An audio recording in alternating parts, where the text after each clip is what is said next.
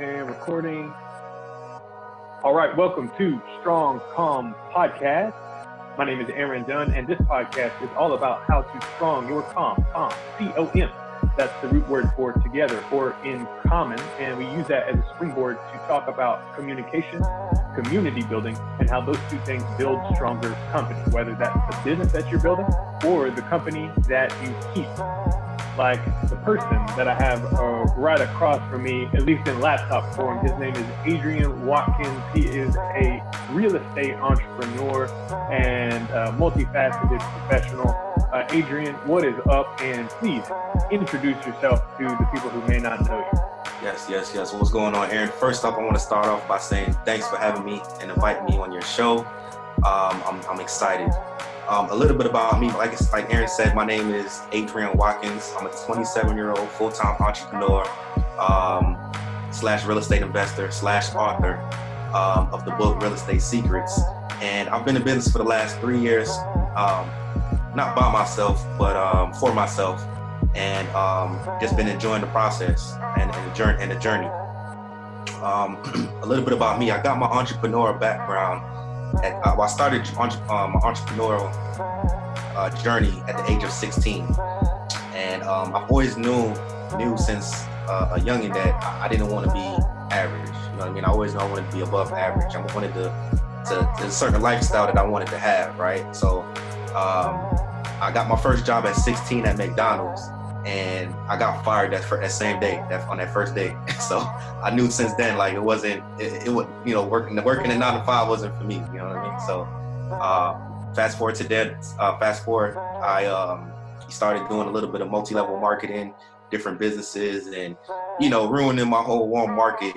But the learning process, the learning process was priceless. You know what I mean? So then I started doing insurance. I got a little bit of success selling insurance, and through that process, I learned, that's where I developed my sales skills. I learned how to build rapport, and I fell in love with reading and just gaining knowledge and always learning and growing and developing, self-improvement overall. And then I stumbled upon real estate, and that just completely changed my life. Like I said, I've been doing it for the last 3 years. I've done over 50, I don't know the exact number, but well over 50 transactions. I've built a portfolio for myself, a rental portfolio for myself that pays me every month consistently. And yeah, that's pretty much it. Yeah.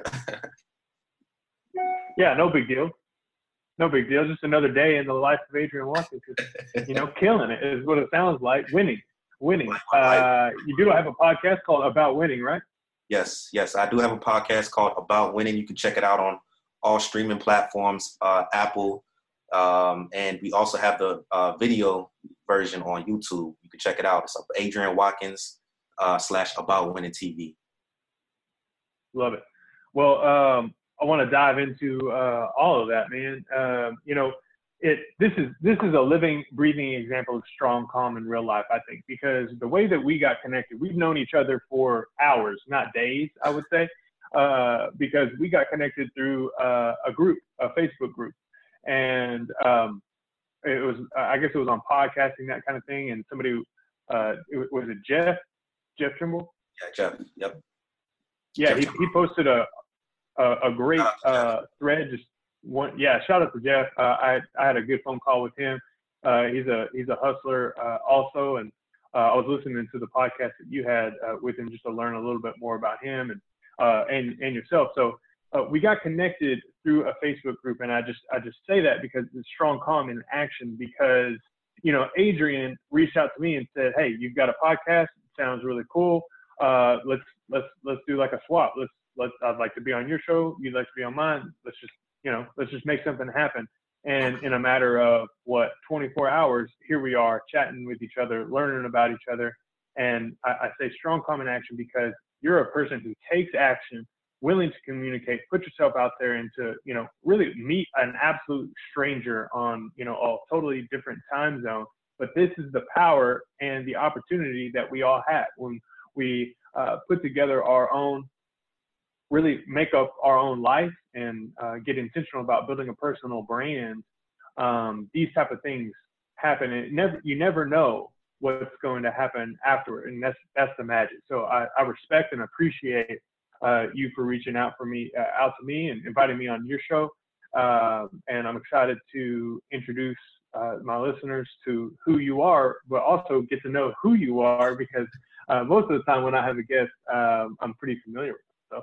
So you said in your intro a few different things that really caught my ear, and I think probably caught the ear of the listeners of this show. So first off, I want to start with getting fired at McDonald's. I know this is like a memory, a very distant one that you probably like to keep that way, but tell me about that. Like what happened that you got fired in the same day? Man, it's crazy. I haven't really told this story in detail, but hey, what the heck, man? So it was my first job. I just turned 16, and when you turn 16, I'm applying. I applied to McDonald's, and I got the job. And I don't know what it was, man, but they ended up firing me, I think, within like 3 hours of the shift, because the manager had told me to. I think she told me to like mop the grill area or whatever, right? Back where they make the burgers and stuff like that. And I saw somebody just standing there and he wasn't doing anything, right? And at the time I was on the fries. At McDonald's, typically they start you off on the fries. Have you worked at McDonald's before? I haven't. Okay, so whenever you work at McDonald's, usually they start you off on the fries. You wear a white shirt and start you off on the fries. So I don't know what was going on, but they told me to mop the kitchen. And I saw somebody just standing there. So I handed him the mop. And I was like, hey, bro, just mop the kitchen. Just mop the kitchen. And I guess they didn't like that, bro. So they ended up firing me. They said I don't know how to follow instructions. And I don't know, man. There's a little bit more to it, too, man. But, yeah, it was crazy. Yeah. There's always those details and all that kind of stuff. But at the same time, I think that highlights something that's really, really interesting, is that you could case it as like, man, you need to not be lazy and just mop the dang kitchen and follow instruction. But at the same time, knowing you now, that you've built a successful business for yourself, it sounds like that could have been a first, instance of you being willing to find somebody else, finding a pocket of potential productivity, and delegating, a task so you could continue in succeeding in your fry station. So I just wanted to poke into that a little bit. You also mentioned multi-level marketing, and you mentioned how you're ruining your warm market with multi-level marketing. And I have some experience in multi-level. I think a lot of people have some experience in multi-level because of the nature of it. It's just like that's how you do. So I want to ask a couple questions about that. My dog is making an appearance on the show, but yeah. So I want to ask you about that. So like, what was the product you were selling, and how do you feel about multi-level marketing today, given that you've built a legit business? And I say that with a little bit of trepidation by saying legit business, but how do you feel about multi-level marketing today, given your experience? That's a great question. So I got started with, I think my first multi-level marketing company was Amway.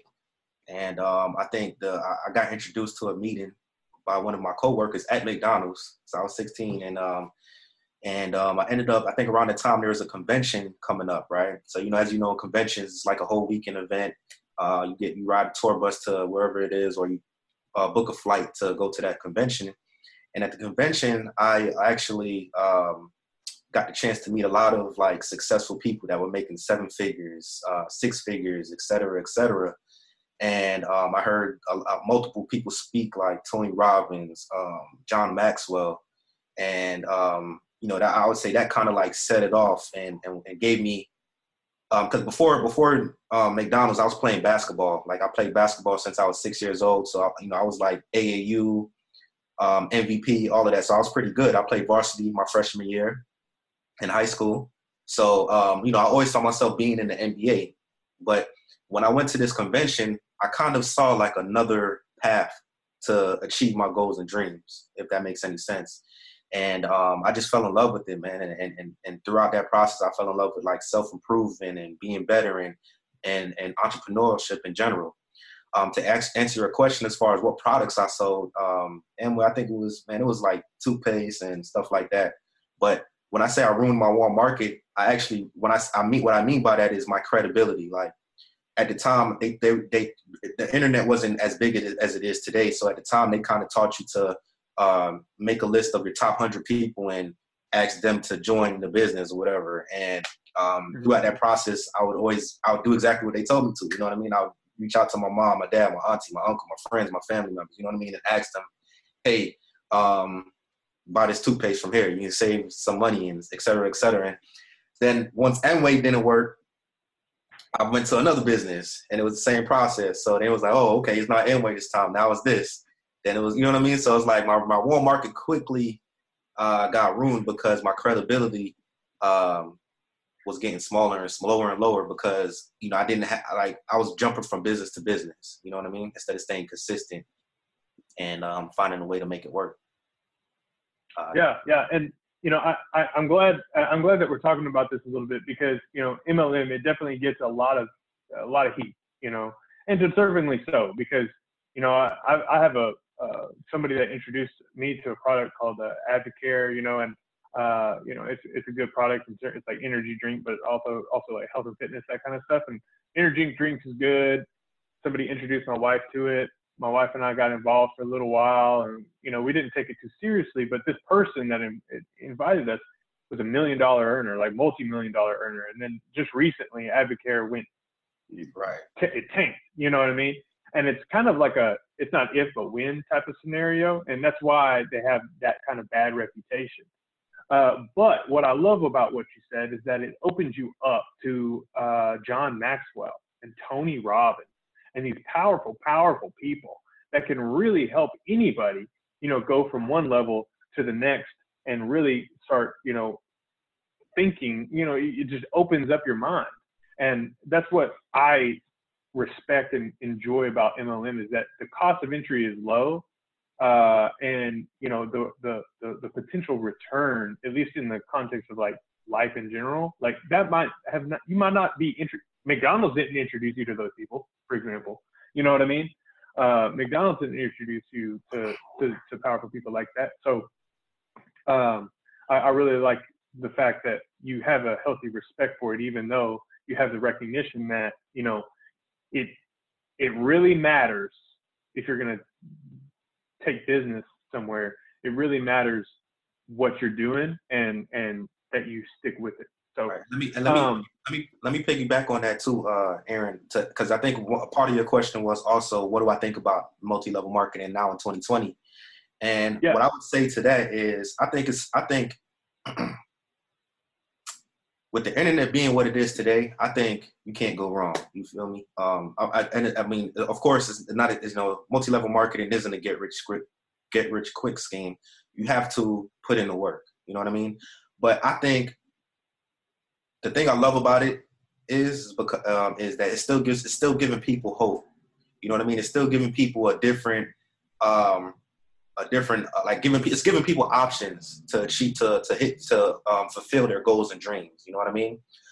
There's a statistic out there right now, and it's that 76% of Americans today are living paycheck to paycheck.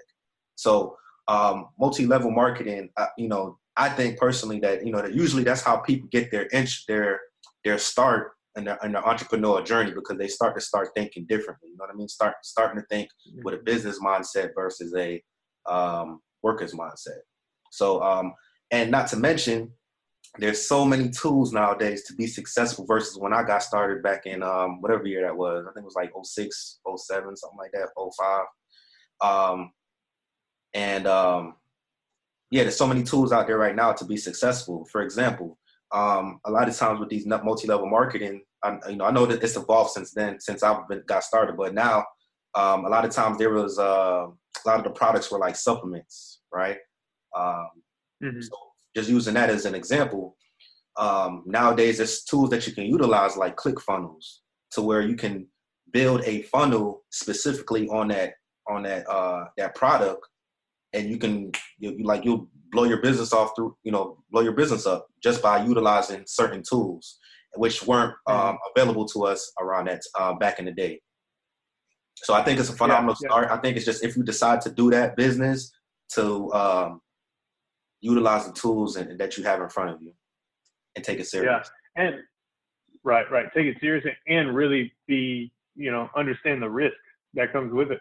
It's just like anything else. There's going to be risk and reward, and it's got, MLM has its own unique risks. Real estate's got its own unique risks, and just to really be a educated person about it. So moving right along, I want to get into the meat of what you do now, really.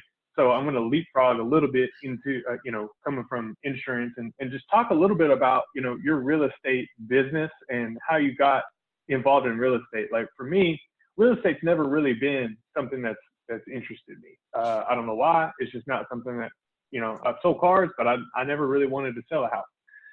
But I do know that it is a revenue. It is a millionaire maker. Real estate is a millionaire maker for a lot of people. And as somebody who wants to be, successful monetarily, it, does catch my eye, and I have it in the back of my mind of like, man, maybe I need to, I don't want to miss the boat on this type thing, even though it's going nowhere, and that's the magic of it. So tell me a little bit about, how you got involved and what you're doing now. Like, what is your business, and talk about your business a little bit. Right. Awesome. So, as you know, real estate, 95% of millionaires got put most of their wealth through real estate.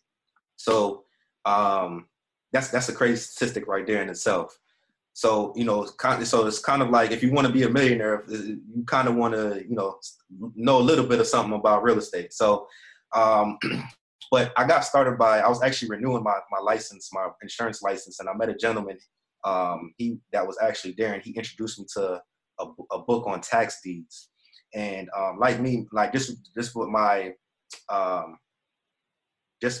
my characteristic is. Like, once I learn something, you know what I mean, I'm gonna try to implement it and see if it's really real or if it's bullshit. And so he taught me on tax deeds, and I started like going out to the county courthouse and looking up what exactly tax deeds is, and I started taking action. And then throughout that process of learning, getting my hands on as much as I can regarding real estate, I quickly learned about a strategy called wholesaling real estate. So wholesaling real estate is pretty much the strategy of finding a discounted property, putting that property under contract, and then assigning that contract to an end buyer for a fee, which an assignment fee. So the assignment fees usually range between $5,000 to $20,000. You know what I mean? There's people that make assignment fees of $100,000, but the average is around $5,000 to $20,000. You know what I mean? The better your skills are, the better your negotiating is, the more your assignment fees increase. Right? As you know, in real estate, there's several strategies. There's buy and hold, there's fix and flip, there's wraparounds, there's a whole bunch of strategies that you can utilize. There's subject to. There's so many strategies that you can utilize, but the strategy that I started with was wholesaling real estate. Okay. What motivated you to get into wholesaling instead of the other strategies? So that's a great question. So the reason why I was leaning towards wholesaling is because it requires you to have little to no money. You don't need a real estate license, and you don't need credit to get started. So at the time, my funds were I didn't have a lot of money to put towards marketing, et cetera, et cetera. So I wanted to invest in real estate. So I'm not a realtor, right? I want to let you listeners know that I'm not a realtor. I'm a real estate investor. There's a difference. So a lot of times real estate investors make a lot more money versus real estate agents. Everyone has their preference. Everyone has their, to each its own, but I'm a real estate investor. So to answer your question, like I said, wholesaling real estate requires you to have little to no money, no credit, or a real estate license. So that's why I chose that strategy. Okay, gotcha. So awesome. So you had kind of an open, that gave you the ability to kind of get started a little bit quicker. So talk about, your first deal. Like, how did that come together? Right. Awesome. So my first deal, man. So my first deal, I actually, it took me a while to get my first deal, right? Because I didn't have a mentor. I didn't have, I was kind of just going off of, what I've seen in books and and YouTube and stuff like that. And so I didn't have a mentor, and like the people that were successful in their business, they weren't just voluntarily giving out free game. You feel me? So I kind of got my lessons from the School of Hard Knocks. So, but I put my first deal on the contract by sending out a direct mail campaign. What that is pretty much, I pretty much had a postcard, right? I had a template for a postcard that says, hey, look, we buy houses, or I forget exactly what the template said, but it says pretty much, I see you own a property on 123 Main Street. Would you be interested in selling this property? I can buy the property as is for cash with a quick offer. And I had a marketing number on the postcard, right? Not my own personal cell phone number. I had a marketing number on that postcard. So that way I can track the calls. So I had a seller, I think at the time I only had enough money for 200 mail pieces, right? 200 postcards. So I sent out 200 postcards to an absentee owner list. That list, so when I sent it out, I had several people call me, but one of the ladies that called me said she had a property for sale and that she wanted to get rid of it. She's done with it. She has people breaking in the house and she doesn't have the money to fix it up.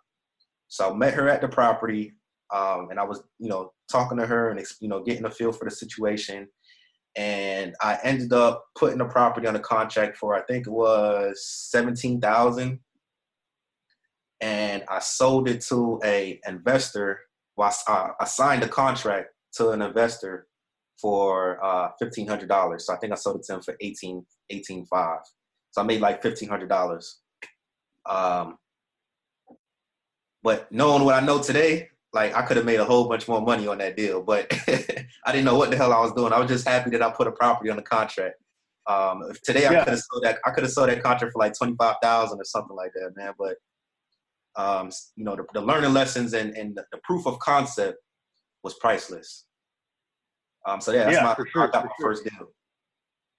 Okay, so that put a little bit more color to it for me in that example. So you find a lot of deals, you kind of broker the deal, and then you introduce it to the people who possibly have the money, and then you take a little bit of that off the top to earn your keep. It's kind of like a finder's fee. Am I reading that right?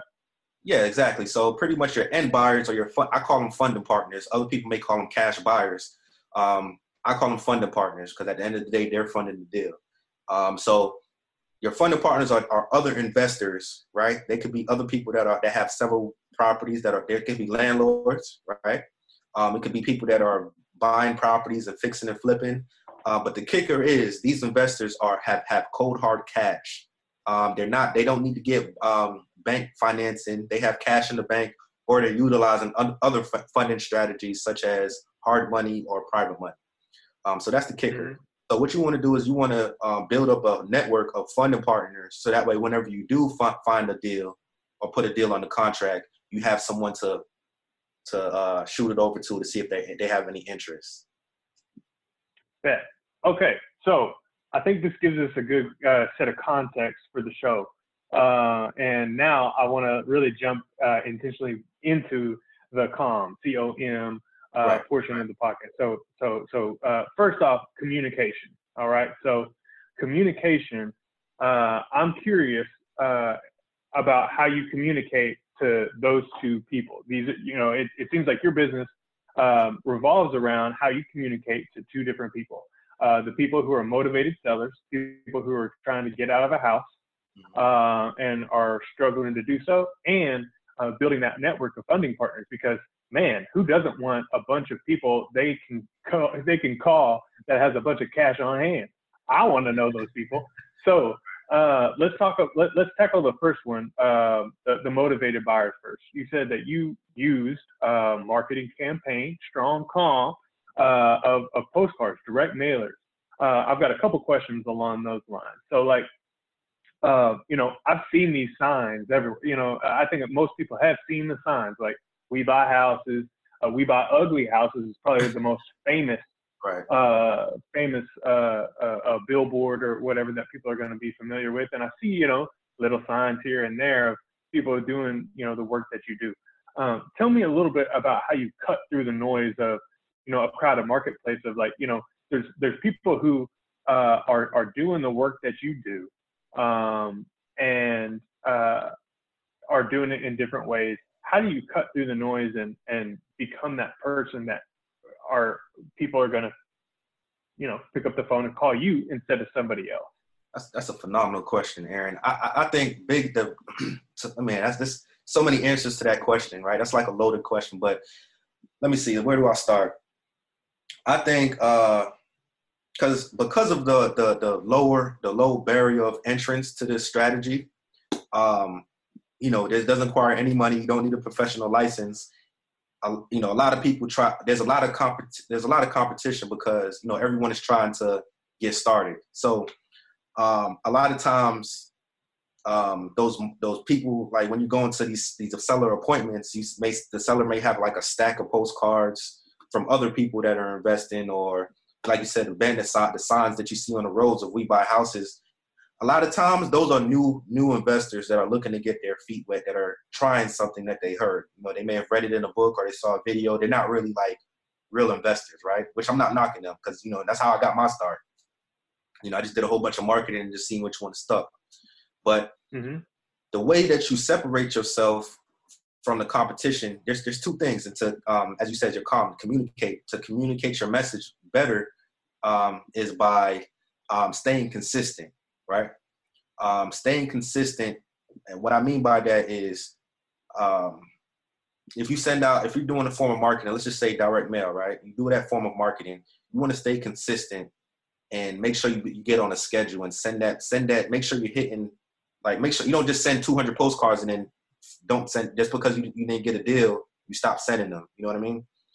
You want to measure your results and then, follow those, analyze the details and then follow up with another campaign. You know what I mean? Another thing that you want to take into consideration is your KPIs, your key performance indicators, right? That's why I use a tracking phone number, a marketing number, to track my response rates on my postcards. If I send out 200 postcards, I want to know how many phone calls I got, how many appointments came from those postcards, et cetera, et cetera. You know what I mean? And that's going to give me a telltale sign of what's working and what's not working. A lot of new investors, they're not measuring their results. So a lot of times they're just, throwing darts at a wall and just seeing which one sticks. So to answer your question, I would say you want to measure your response rates and stay consistent. Love it. Okay, so say and I think that's great advice, because then as you get more experience, you can start experimenting a little bit with how you construct your creative, for example. So like next time you might do 400 postcards, but 200 you do blue and 200 you do red, or 200 you do with this particular copy, and then 200 you do with a different particular copy, and then you can analyze those things. That's advertising 101, really. But that's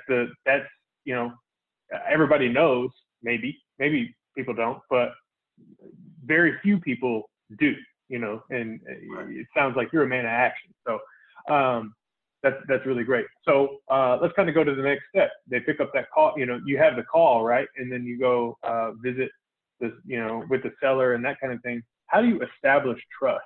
So we kind of go from maybe not online, if it's direct, if you're doing direct mail, it's, it seems to work that way. How do you, actually, let me ask you this. No. Does online work? Yes, it does. It does work. Online is a form of marketing. I've played around with, I've gotten I only got maybe 1 or 2 deals from Facebook marketing by utilizing, Facebook ads. But my go-to is like, I use other marketing strategies such as direct mail and cold calling, as well as, text messaging and RVMs. So, but Okay. Facebook, I think Facebook is a platform that a lot of people aren't touching. So whoever gets a hold of that and masters that is onto something. Yeah. And maybe I can help you with that. Maybe I can help you tackle that, because there's some cool things that you can do with like an email list, or like a list, for example, to really dial in on the people you want to talk to. So, but let's jump into kind of the offline component. You meet with the seller. How do you establish trust, especially when they've got like a stack of cards of like, man, I don't like that deal. I'm just going to call this guy. He sent me one just the other day. How do you establish trust and build rapport with somebody who's in that circumstance? Right. So for me, it starts with the phone call, right? You send out the marketing campaign, and then for me, it's like it starts with the phone call. So how I set it up is I have a marketing number on my postcard, and I usually use a service called like CallRail, right, where you can purchase multiple numbers and then track, right? So for each marketing, like each postcard, each marketing channel, I have a designated number for that campaign. So what I do is I have that number. Whenever they call into that number, I have it go directly to a voicemail. So, and that voicemail says, "Hey, look, you just reached Adrian Watkins. If you have a property for sale, please leave the name of your name, number, the address of the property, and a good phone number to call you back on." Typically, if they get a postcard in the mail and they call the number on that postcard, there's some sign of motivation. You know what I mean? And a lot of times they may be calling and they don't want to. A lot of times they may be calling and you know what I mean? Because well, you may have some people that call that are just hot-headed. You know, they hey, stop calling me, stop sending me stuff in the mail, et cetera, et cetera. So that's another way to like weed out who wants to sell their property and who doesn't. So once I get that phone call, I take that in. Every phone call that we get, I tell them to look at that as a motivated and as a hot lead, right? So I get that, especially if they leave a message. So some people are going to call in, they get the voicemail and they don't leave a message. I still call them. I still call them back. But for the people that leave a message, they get moved up on the priority list. You know, those are like super motivated. They want to sell. So it starts with the phone call. Once I get that phone call, I take the approach of helping and adding value. You get your income is directly correlated to the value that you bring to the community. So you got to understand what it is that you bring to the table and how you're providing value to that client. So I take the approach of helping that client. So I ask, hey, look, hey, how you doing? How can I help? You know what I mean? I take that approach. Why are you looking to sell your property? And if so, if I can buy your property if I can give you exactly what you're asking for your property and close within the time frame that you need me to, what would be the best price you would consider for the property? You know what I mean? I try to hit all the pain points. And as you're doing that, you figure out, okay, they may be wanting to sell because they don't have the money to fix up the property, or they may have just gotten done with an eviction and the tenants trashed the property. So they just want to sell it. They're done with the property. They want to liquidate their asset and just move on to another project. Or they may have gotten a new job and they need to move pretty quickly. So a lot of times the sellers that we're dealing with, there's some type of distress situation going on, which is how we step in and we trade equity for speed and convenience. Excellent. So I was a little bit all over the place, but no. But that's all pieces of it. You know, it's all definitely relevant. So when you're talking with people and they're in a distressed scenario, do you ever feel that heat that comes from behind the phone or in person? Do you ever feel kind of like, man, like they are in a really bad scenario? Do you feel that heat? Yeah, definitely. And whenever I'm in that situation, I try to I do my best to help that seller out. Whether that's closing within 7 days, as is, buying the property as is without an inspection period, or seeing if I can just finding out all the details that I need to know about the property, so that way I can offer the maximal amount of allowable offer that I'm able to for that property, so that way I can put as much money in their pockets. So yeah, that happens all the time, and I do my best to provide as much value that I can. Awesome. Let's switch to the funding partners then, because that's a totally different type of person. They're not in distress. They got a bunch of cash in the bank. They're feeling pretty good. So tell me about, how do you start building that network, knowing that it seems as if, and correct me if I'm wrong for sure, because I don't know your industry that well. So but it seems as if there's a lot of people that, you know, you have that competition. You've got those people that are kind of looking for that quick, get rich quick kind of scheme, saying, hey, you know, yeah, like doing stuff in maybe a shady manner or what have you. And they're probably reaching out to people that these funding partners that, hey, they have a lot of capital. They probably got a pretty professional career, I'm guessing. And they probably, you know, correct me if I'm wrong, again, they're getting contacted by people like this quite a bit for these opportunities. Is it tough to break through and get the attention of these people? It's really not, because a lot of times the people, you're not just calling anybody, you know what I mean, that has money in the bank. You're specifically calling people that are interested in real estate. So you got to think, like, if you have money sitting in the bank and you got a property that's 70 cents on the dollar, you know, why would, and you're interested in real estate, why wouldn't you want people sending you stuff like that? You know what I'm saying? Yeah. So how do you find those people? Right. So you find those people by utilizing, there's several strategies that you can utilize, but I'll touch on some, right, to give some value to your audience. One of the strategies that you can utilize today is using Zillow and contacting landlords right now in your current market.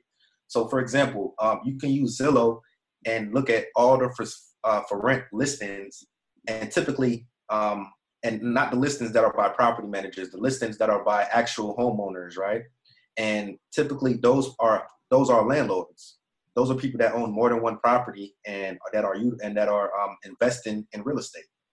So you can use, and their numbers on there, and the actual property is on there. So what you can do is you can call that landlord and ask, hey, my name is Adrian, and I'm investing in the current, in whatever, let's just use it like on Orange County, right? I'm investing in Orange County, and I see that you have 123 Main Street for rent. I have access to super discounted deals, sometimes 50 to 70 cents on the dollar. Would you be interested in properties like that? Would you be interested in properties like that? Most of the time, like 95% of the time, 99% of the time, they're going to say, yeah, what do you have right now? And then you say, okay, great. Well, what is a good contact information for you? I'd love to send you my inventory. You know what I mean? And then boom, that's a funding partner right there that you just added to your network. Yeah, that's great.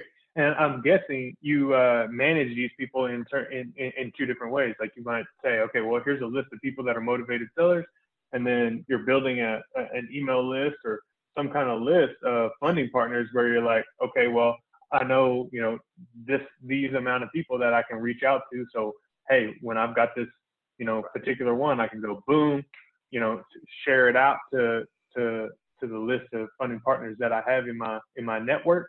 And then it's just a game of ongoing expanding both of those at the same time, and then brokering those deals in the middle. Is that kind of what you're up to? Yes. So pretty much I add all of my contacts into a CRM, a customer relationship management software. And I tag them accordingly, you know, tag them as cash buyers or funding partners, and then some as motivated sellers.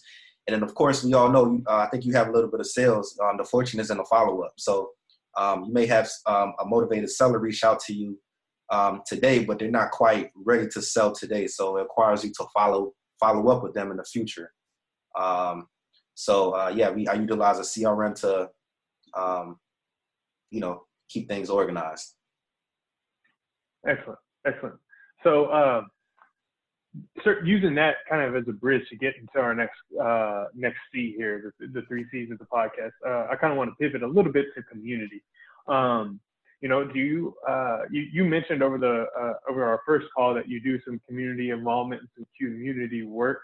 So I'm interested in that, but I'm also, but prior to getting into that community work, I'm interested in, like, how do you continually develop relationships with the funding partners? Because it seems as if the motivated sellers, you know, you deliver your service to them, and then after that, you probably don't talk to them very much. But the funding partners, these are people that you're probably going to have an ongoing relationship with, and you know, it's to their benefit a lot of times. So is that an accurate view of that, and how do you develop those relationships to where you've got, you know, some strong partners that you can count on more often than not? Right. So that's a phenomenal question. You know, I think it's to each his own. Everyone operates their business and you know, has their own way of operating their business, right? Some people believe that you know, they don't need because my funding partners list, I have like over 2,000 cash buyers or funding partners. So some people may feel like you don't need that many, and that you may only need five go-to people, and they formulate that that relationship with those five. With me, I like to operate my business as a business. So when I get a discounted property on the contract, I send it to all 2,000 people, and you know, and whoever, you know, I say, hey, highest and best offer. You know what I mean? Who's willing, you know, highest and best offer? Because at the end of the day, I'm spending thousands of dollars on marketing, and I'm spending, you know what I mean? And I'm doing a lot of the legwork to get these deals. So, you know, I should get paid for it, for my efforts and my work. Because you got to think, like, wholesaling is easy. It's simple. The process is simple, but it's a lot of work. It's hard work. So, and you got to think, why do you think they're not doing it? Because they don't want to be them talking to the sellers. They don't want to be sending out the thousands of dollars on the marketing and et cetera, et cetera. So that's another way. That's a way how we provide value to the buyers. You know, earlier we were talking about how I provide value to the sellers. This is how I provide value to the buyers. You know, they have, all they have to do is check the email, and they have the opportunity to buy a discounted property. Mm-hmm. Excellent. Talk about your community work, or what kind of community work are you doing? Like for business or like personally? Like, yeah, personally.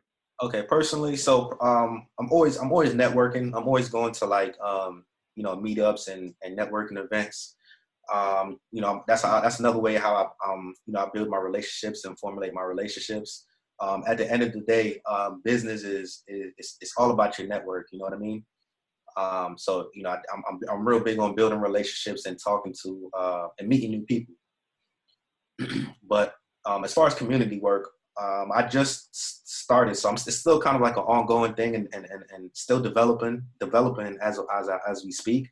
But I'm working on a project to where I want to give back more to the community, because like I said, there's a statistic out there that 76% of Americans are living paycheck to paycheck, and a lot of them aren't aware of the different strategies that's involved with real estate. A lot of times when people hear about real estate, they think of a real estate agent, not knowing there's several other options and routes that you can take.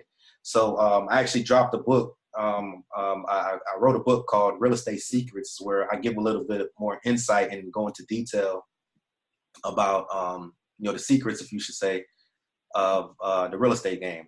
So I'm working on that. I want to do more of that and start, you know, doing a little bit more talks and events and putting on events and meetups to where I can give back to the community. Yeah.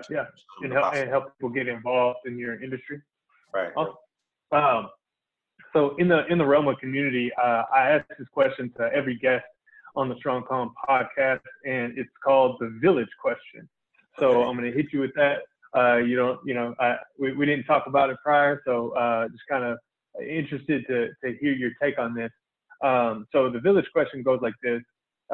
Pretend that you're building a village. You're building just imaginary village somewhere in the U.S., and it's up to you to fill it up with people. But you're building it from scratch. You know, it's a deserted town, for example. But you've got 4 billboards to put up, or maybe, you know, you got 4 directions to send some direct mail, and you can only put one value or principle on those 4 billboards to attract people to your village. What 4 values or principles would you put on each one of those pieces of print? Okay, so I can pick a different value for each billboard. Yeah. Okay. All right. And I'm trying to get them to my community, right? To my village. Yeah. Who are the people that you want to attract? What value? It's essentially what values or principles? Yeah. I would say um,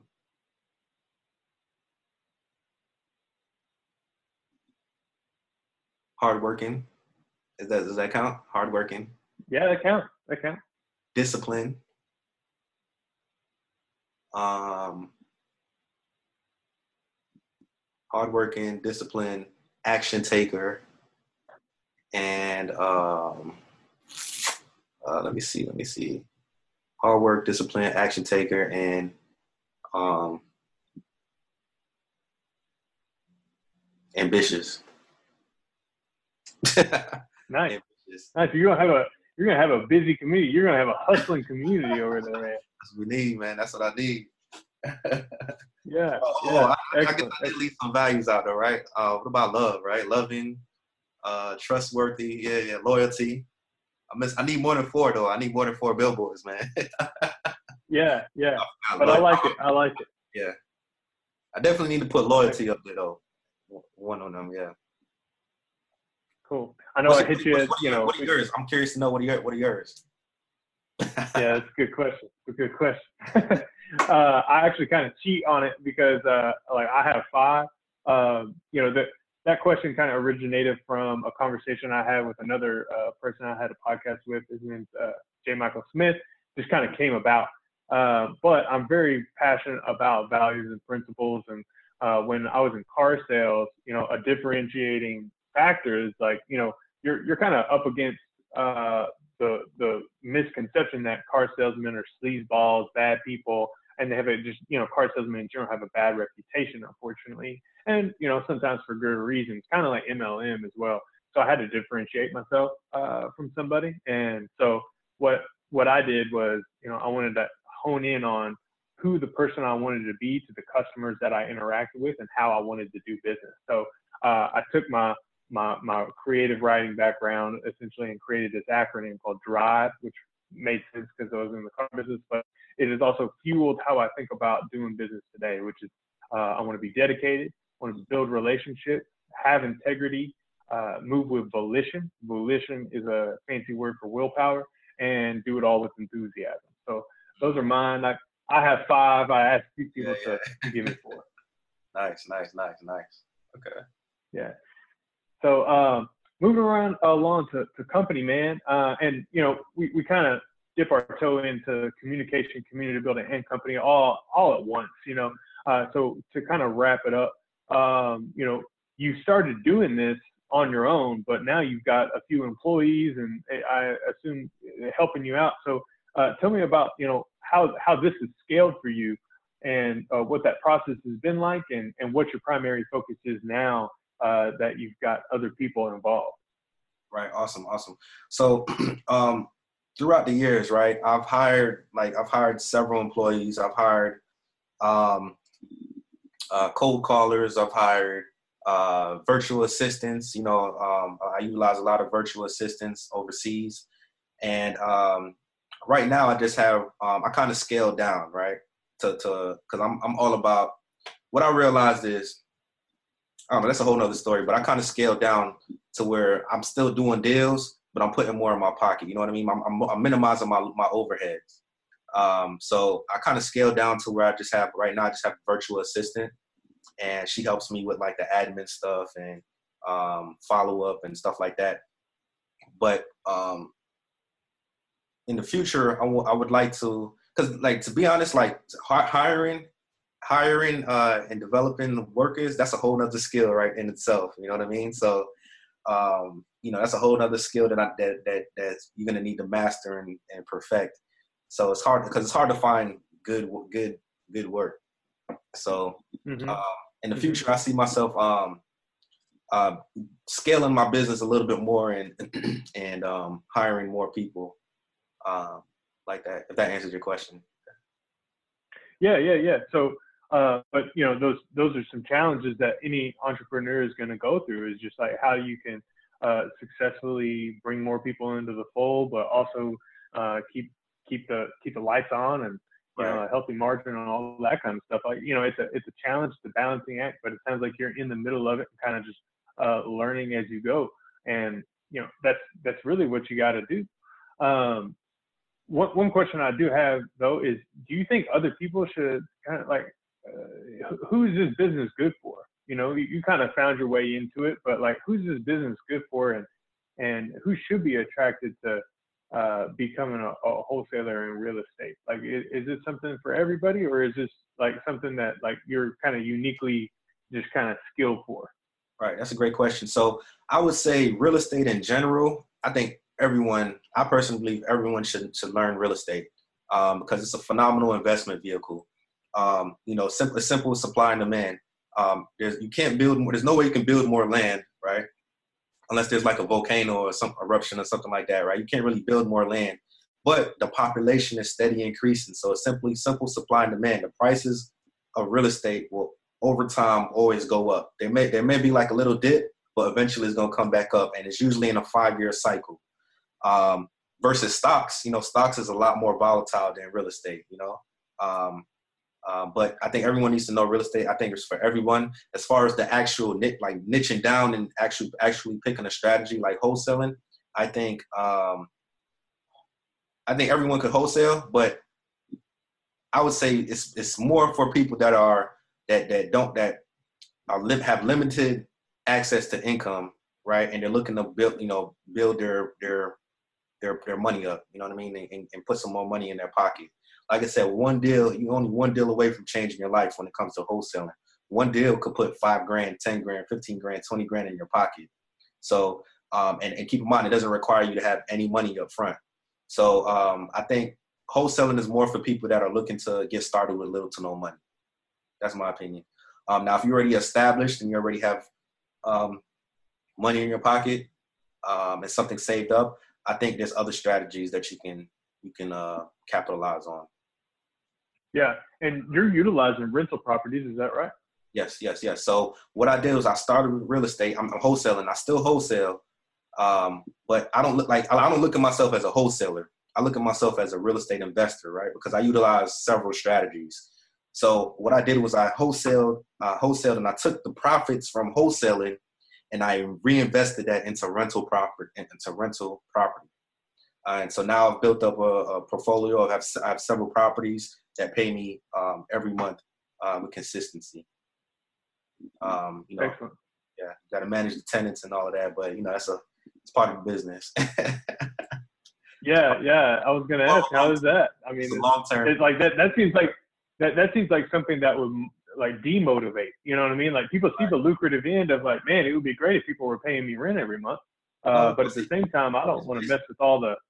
Right. See, this strategy. See, this strategy is to like, this strategy. Like, I make sure the properties are in all good condition, so you can't there's minimal repairs. Also, because I utilize a strategy of I refinance out and get some money back tax free.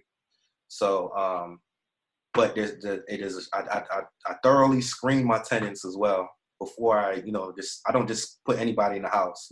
I screen my tenants. And then I make sure the property is in good condition, and so that a lot of that stuff, you're more dealing with. It's just part of the business. But I choose to self-manage my properties. If I wanted to, I could delegate that to a property management company. So that's the way with that. If I really wanted to, but right now I don't have a problem with self-managing my properties. Cool. All right, man. Well, to wrap up, I'm gonna ask, like, you've got this book, Real Estate Secrets. I'm asking, what's one secret out of there? Like, give me one. You got to give my listener one secret. What's one secret that they could maybe entice them to pick up the book and get all the other ones? Right. Well, you guys already got more than one, I think, from this show. But let me see. Another okay, one, good. I don't want to be greedy, but another one I could drop for you guys is let me see which one I can give y'all is. So another secret you guys can get is to find discounted properties, right? If you guys want to find 100 discounted properties right now within the next 30 minutes to an hour, all you guys need to do is get a vehicle, put some gas in it, and drive down a B to C class area in your market, and look for distressed properties. And utilize an app called LandGlide, LandGlide. right? Utilize that app, find out, and what that app is going to do is going to tell you who the property owner of that property is, right? Make a list of those properties, find a minimum of 100, right? And then you're going to take that list and find out the mailing address of that property, the owner of the property, and then you're going to send them a mailing campaign, or you're going to cold call that list, right? There's more. I go into detail about that in the book, but that can get you started. Once you do that, you do that, I mean, the 100 if you do that, you could definitely find a deal in that. Some signs of distress are overgrown grass. So you may be driving and you see a property. Everyone has their lawn cut, but this one property has like overgrown grass. It looks like it hasn't been cut in the last 3 months, 4 months, 6 months. So that's a sign of distress. You may be driving down the block and you see a house with a blue tarp on it. That's a sign of distress. You may be driving down the block and you see a house with window units, old AC units in the windows, and all the other houses have central heat and air. That's a sign of distress. So you want to look for signs of distress and then take the address of those properties, utilizing that app Landglide, and then send out a marketing campaign to them. Do a marketing campaign to them and ask if they're interested in selling their property. Man, that's some free game for sure. I got an education, man. I've got a friend, that does wholesalers, similar business and stuff. But man, you definitely brought some strong comms to the audience today in terms of laying out the business and making it relatable and understandable. And I feel like I could go out and do it tomorrow now. So if I chose to. So I appreciate you being a guest. And, I mean, cut you off, Aaron, but make sure you guys like this video or subscribe to this show, whatever. If you got any sort of value, all right. Like I said, it was a lot of free game in here. Make sure you like this video. That's all we ask. Yeah, man. And send a subscribe over to Adrian Watkins on YouTube. I'm going to put all the ways that you can find him on in the show notes. His Instagram is Major Deals, which is pretty dope. Is that like Major _ Deals? Is that it? Yeah, Major _ Deals with a Z.